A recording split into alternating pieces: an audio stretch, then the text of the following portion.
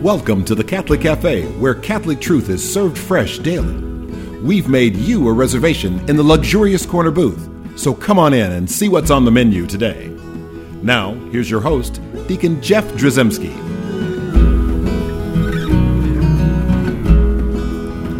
Greetings and welcome to the Catholic Cafe. I'm Deacon Jeff, sitting in the luxurious corner booth of the Catholic Cafe. Sitting here with my buds, Thomas Patrick Dorian. Howdy. Yes, and Ziggy Rodriguez. That's me. So glad to have the band back together, even though we're only gone for 1 week. But it's good. Thanks for letting us back in.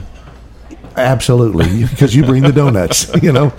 So that's a good thing. Tom's always welcome. Ziggy, what do you bring to the party? You're on double secret probation at this point. I got some pancakes in my pockets. Well, all right, well, just hold on to those. You might need those at some point. But I will say this: we took a little break, but that last series we did of 7 episodes on the sorrows of Mary, the seven sorrows of Mary. Loved it. I think that has yielded the most feedback we've ever gotten on our show. Woo! Yeah, and that's a good thing. Most of it about Tom and his hair, but there were a few that thought the content was really good. But it made us think, like, you know, the people are really responding, and there's a couple of reasons, I think. One is it was kind of a novel idea just to do something basic about a devotional that's been around for a long time, and a lot of people don't recognize that stuff. But the other thing is, I think that sometimes these devotionals that happen in our Catholic faith are sort of like just taken for granted sometimes, and we do a lot of things by sort of rote, just memory. We rattle off prayers, or at least we're accused of that. And I'm speaking. I'm preaching to the choir here, because I know you guys, you listeners, are highly advanced because you're listening to the Catholic Cafe. Number one, but also because there are a lot of people out there that understand the depth and the breadth of these wonderful and beautiful devotionals, and that's how they've lasted for 2,000 years. Some of these things that we do, but specifically, I think people at times need to be reminded why we do what we do. Yeah, and I think that was one of the powers of the 7 Sorrows of Mary, and sort of stopping each one. So let's stop and look. I know I've done in the past. I did a show one time on the Our Father, where we just basically broke down every phrase in the Our Father, and people were like, I've prayed that so many millions of times in my life. I don't know that I've ever done that, where I stopped and like, what does that mean? What does that mean? What are the implications of that? So we thought we would launch into another little voyage. In fact, this voyage will take a little longer, so we'll probably do this in some packages here, but we're going to focus on the Rosary now. And I know that a lot of people are dedicated and they're devoted, because it's devotional, to the Rosary, and it's an important part of their life. But even the people, I think, who are devoted to the Rosary might need an opportunity to sort of allow the Lord to speak to them in another way. So maybe the insights that that Ziggy will have here, because every once in a while, he starts levitating here, and so when that happens, I'll alert everybody. There's a little red light that'll go on your radio when Sam is levitating. I have an air pump under my foot. Well, you're not supposed to reveal the secrets. Don't tell them the trick. Right? Now it's no longer exciting. But I'll say this, as people listen, I think even those most devoted to the Rosary and our Blessed Mother will appreciate some aspects of what we do. And there are certainly a lot of people that are like, well, I understand there's this Rosary thing, and I've seen a lot of the Hollywood movies, and they've always got these rosaries in there. And, some Catholic nun has one when she's warding off some evil spirit or something, and it's like that's their vision of Catholicism and the Rosary, even when they're Catholic sometimes. Well, I think also there could be Catholics out there who, they've prayed the Rosary their whole life, but they never really actually got taught what they're doing and what the Rosary is. Exactly. And so it can get really confusing. So then sometimes our separated brothers and sisters, so our Protestant friends will go like, well, you guys are, you're doing these you're just rattling off prayers. You're just saying these meaningless things, and they're not typically big fans of the Hail Mary anyway, right? And even though it's scriptural, but and even Catholics start going like, well, why am I doing this? I'm just like repeating words over and over and over again. What am I actually doing? So we thought we would endeavor to take this 5 mysteries at a time and go through the mysteries of the Rosary. It's a good month for that, being October. As we go into October, right? And so this will be an opportunity to do that. So, Sam, we should probably start where the Rosary, like where does it begin? Because obviously, Jesus said the Rosary while he was on the Sermon on the Mount. Right. No, he didn't. We're not writing scripture here. well, so it's commonly attributed to Saint Dominic. Yeah. As to whether there were rosaries prior to Saint Dominic, there's different discussions that people have had. But Saint Dominic was circa the 1200s. There you go. And he had a vision from the Blessed Virgin Mary asking him to spread devotion to her rosary. And, as Deacon Jeff said, the Rosary has some introductory prayers. It's got, you do the In the Name of the Father, and the Son, and the Holy Spirit. You do the Apostles' Creed, the Our Father. You do 3 Hail Marys for faith, hope, and charity, and the Glory Be. That's how you open it. But most people, what they associate with the Rosary are the decades of the Rosary. Right. Now, so I will say this. I want to make it clear. We're not necessarily going to walk through exactly how you pray a Rosary. Oh, sure. No. These shows will be focused on the various mysteries. Oh, yeah. All right, and we'll talk about that in a second, but I want to make sure people know that it's very easy. It's simple, in fact. We go to our friend Google. You could probably do it, hey, Siri, tell me how to pray the Rosary. And I'm sure. Oh, sure. Yeah. I've never tried that, so be careful. We got to try that. Well, so simply mentioning that, the reason it's a decade of the Rosary is called a decade is because it has 10 Hail Marys attached, right? And so when you pray a decade of the Rosary, we're supposed to be meditating upon one of the mysteries of the Rosary. Okay, so this is now we're going to get into the space of meditative prayer, which is an ancient practice within the Church. And a common framework of prayer within the Catholic Church is moving from vocal prayer to meditative prayer to contemplative prayer. Now, you had mentioned earlier, reciting prayers, memorized prayers. So that tradition is called vocal prayers, right? Vocal prayer. And, but we were praying these vocal prayers, 10 Hail Marys at a time. What we're actually doing is it's allowing us to turn our hearts and minds to prayer. We're opening ourselves to receiving the graces of prayer. And then when we use that moment to do so while meditating on a mystery, we're actually moving from vocal prayer to meditative prayer. And we're not going to focus too much on the difference between meditative prayer and contemplative prayer, but contemplative prayer is you can also have a movement from meditative prayer towards contemplative prayer, even including within the context of the Rosary. And a word for contemplative prayer is infused prayer, where the Holy Spirit is ostensibly taking over your meditative prayer and taking you into a place of holy contemplation and union with Him.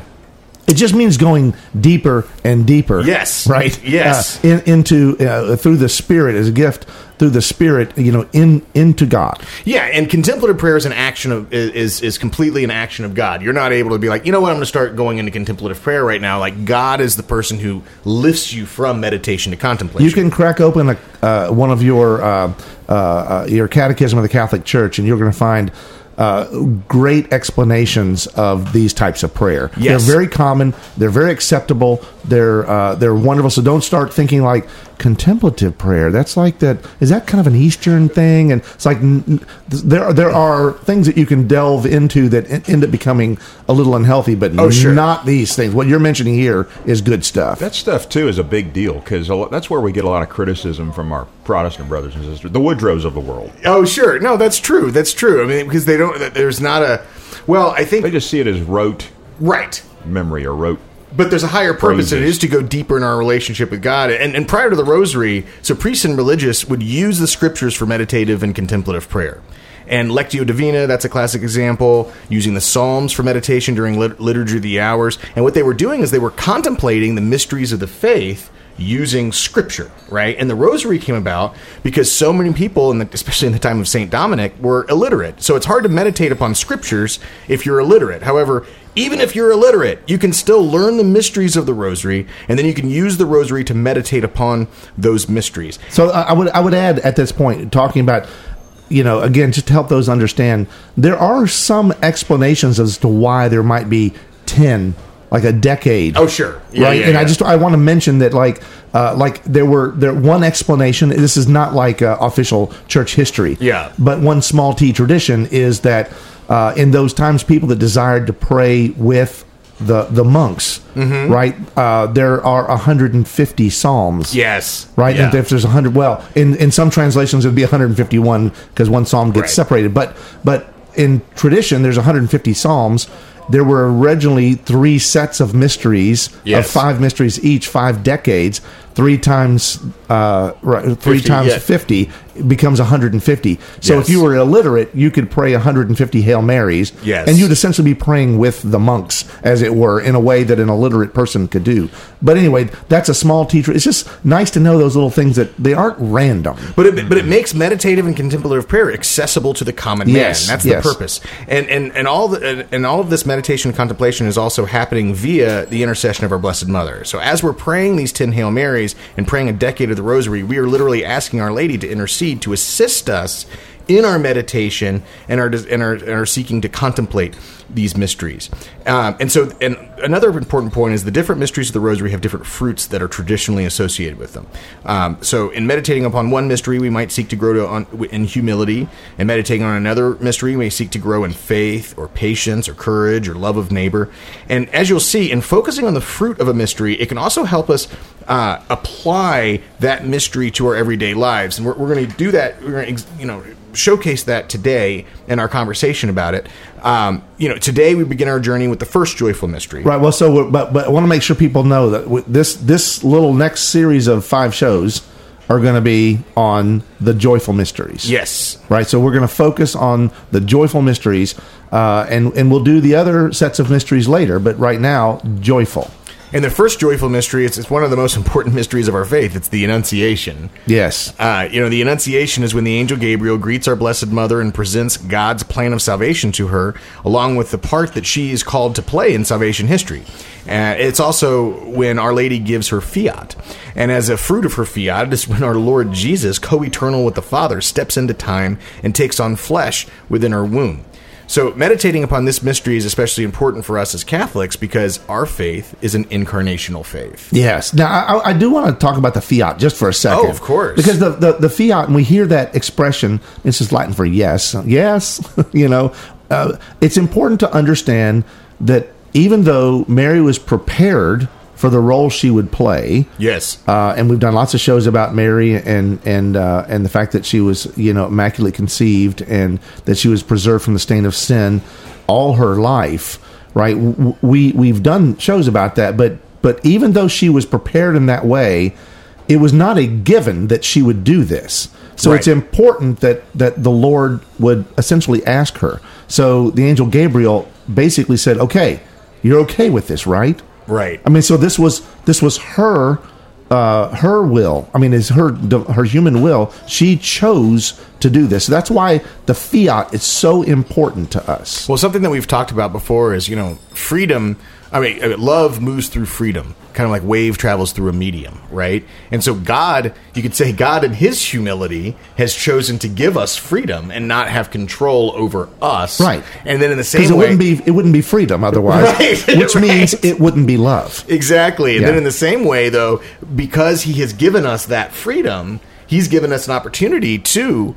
we love because God loved us first, right? And she is, as we'll see as we go through the Annunciation narrative, she was fully graced. She was greeted by the angels. You who are, were, always will be fully graced, right? And so in that love that was poured into her, she, as a fruit of that, she received that and she gave her yes within that place of freedom, right? And I think this all points to what we were, in terms of the fruit of the mystery, is humility. And so I think our listeners already have a taste of why the fiat, why the Annunciation, why its fruit is humility, and how we can use this process of meditating upon the first joyful mystery as a means of growing in humility. And so here, we're not going to pray a decade of the Rosary, but what we're going to do instead is we're going to read the scripture associated with this mystery.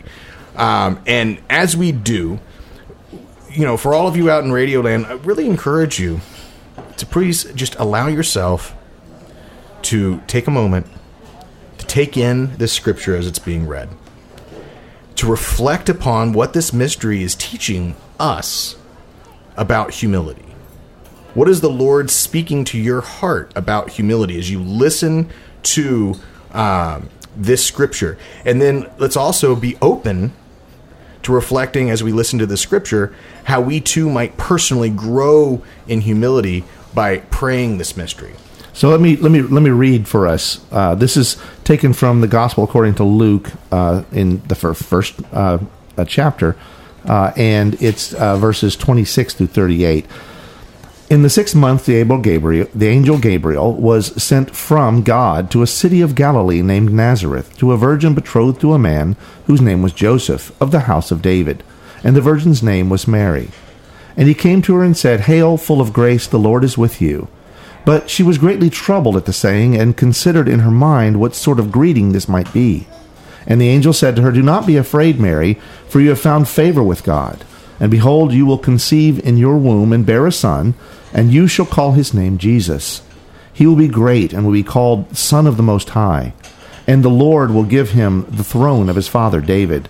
And he will reign over the house of Jacob forever, and of his kingdom there will be no end." And Mary said to the angel, "How can this be, since I have no husband?"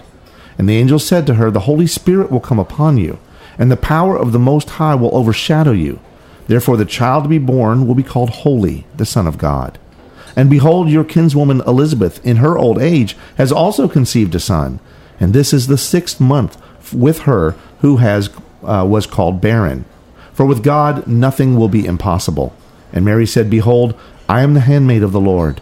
Let it be done to me according to your word." And the angel departed from her.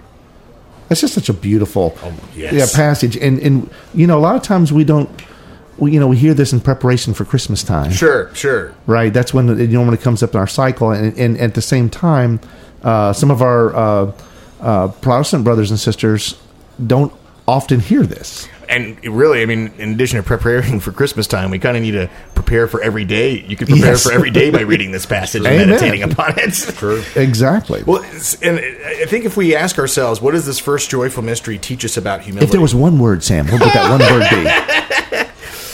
Well, what would that? Oh, what would if it was? What does it teach us? Oh, what does it teach us about humility? I'm sorry, humility. That's the one word. So, to begin, I think it teaches that humility is not about being down on yourself. It's not about thinking that you're a nobody or a good for nothing, because that's false humility. To quote St. Thomas Aquinas, humility is truth. To be humble is to be grounded in the truth of who you are in God. So let's take a look at how the angel greets our Blessed Mother here. So the translation for that greeting, it doesn't actually fully capture what the angel Gabriel said. And we should stop, because I read from the Revised Standard Version. Yeah. Typically, at a Mass, you're going to hear in the New American Bible, and you're going to hear, "Hail, favored one." Right. But at the same time, sometimes the translation, what you'll hear is, "Hail, full of grace." And so there's a root word. Yes, that drives what translation. Yeah, which it's one of those words that's so loaded and it's so packed that it's hard to efficiently translate it in a way that's just readable, right? And so it's basically saying, "Hail, you who were, are, and always will be fully graced," or you could say, "overflowing with grace." So that's all in Kakeratomene. Yes, Kakeratomene is it's. But anyway. A really good translation would be like, "Hail, you who have been graced and prepared for this moment." Oh, sure. But you are full of grace. But the point in terms of saying that were, are, always will be is that that's the tense in which it's written. And it's the same tense that when Jesus says, "It is written." You know what I mean? That's the eternal word that he's quoting. She's being her immaculate conception, her state of being fully graced is being stated in those terms. And this is before her fiat. This is before she gave... That's right, in preparation of her fiat.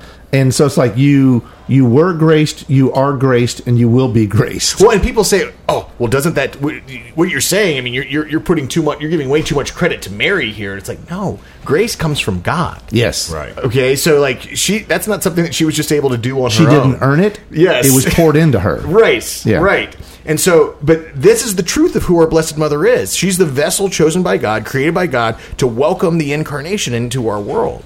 And so it is true that is who Mary is. And so it's actually humble of her to accept this truth about herself. So if we're going to seek humility, let's receive in self-honesty the truth about ourselves. And that includes, yeah, sure. I mean, a lot of times humility is tough. It's like, man, I don't want to look at this ugly truth about myself. Fair. It's not always fun to do that. But sometimes humility is about taking ownership, receiving, allowing yourself to receive the good about yourself. Yeah. Because again, humility is truth. Another thing is, not only did the angel Gabriel greet her as Kerikatomene, he also told her, "Behold, you will conceive in your womb and bear a son. You shall name him Jesus, and he will be great, and will be called the Son of the Most High. And the Lord God will give him the throne of David, his father, and he will rule over the house of Jacob forever. And his kingdom, there will be no end." Yeah, so this is not like her going like, "Oh, yeah, you mean so like it's Wednesday?"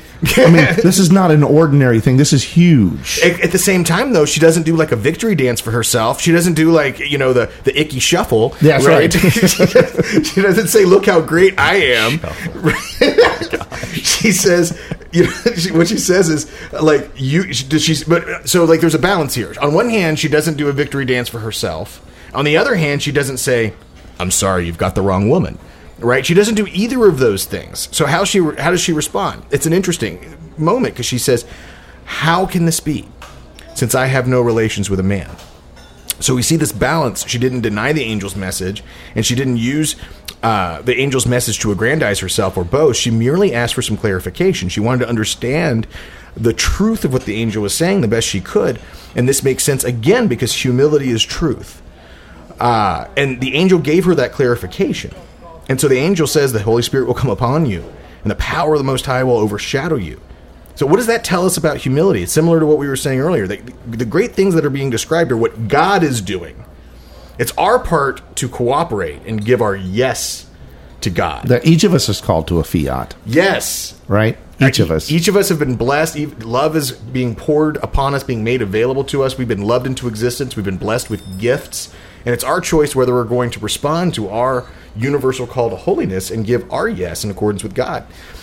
I think it's important also, though, to focus on the closing words of the angel, because the angel says nothing will be impossible for God. And so I think if we're going to have humility, we also need to have an understanding that there is a God, and he is not me. Right. Specifically Sam. He is not Sam. He is not Sam.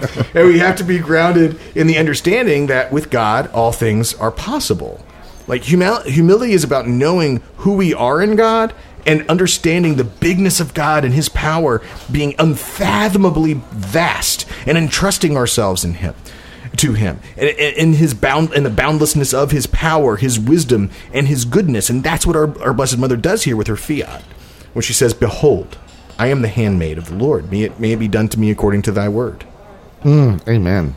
Yeah, I'm glad she said that, by the way. Yeah, no kidding. And she didn't place any conditions upon it. Right. Yeah, it was totally open-ended. It's almost like she could have also said, like, all right, so you've said a lot of stuff, like, so what's going to happen next? Right. A lot of people would do that, but but she's in total trust at this point. But there would be pride in that, right? If you have to be in control of what's going to happen next, if you're not willing to step into the unknown, see, that willingness to step into the unknown, underlying that is a trust in God's wisdom, and part of power, the humility, and goodness. Yes. Right? The humility that she's exercising here. And so if we meditate upon these examples of humility, we can challenge ourselves to personally grow in humility. We can ask ourselves, are there ways in which I'm arrogant or full of myself? Are there ways in which I do victory dances for me and make it all about me? On the flip side, are there ways that I'm down on myself? Do I sometimes think of myself as a good for nothing? Are there ways that I place limits on God? Do I ever think to myself that my problems are too big for God?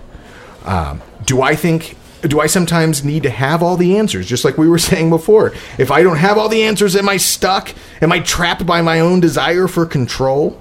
So, I mean, if the answers to any of these questions is a yes, and for most of us, I think, in one way or another, it will be, let us meditate upon Mary's example in the first joyful mystery and challenge ourselves to grow in humility. And let us seek her intercession to help us grow in that fruit of humility as we pray that decade of the Rosary. Amen. So, wow, the first joyful mystery, and it's truly joyful, right? It's the beginning of a lot of things. And I want to reiterate some things we've said, but one of those is that essentially when we're meditating upon these mysteries, and that's what we're doing, and we're saying Hail Marys. We've done a show here at the Catholic Cafe about the Rosary, and we had Father James Blunt, who was our guest at the time, and he mentioned something about how the Hail Marys were like a drum beat, and essentially these mysteries are like the melody of a beautiful song, and so let these Hail Marys be a drum beat, so that your relationship with the Lord then becomes more clear and more in focus, and it helps us to see Jesus more clearly, because that's what Mary does, is she allows us to see Jesus more clearly. That's her role in all of this. This is not about Mary, and that's what a lot of people think. All right, so this first joyful mystery is sort of like the Annunciation of something great.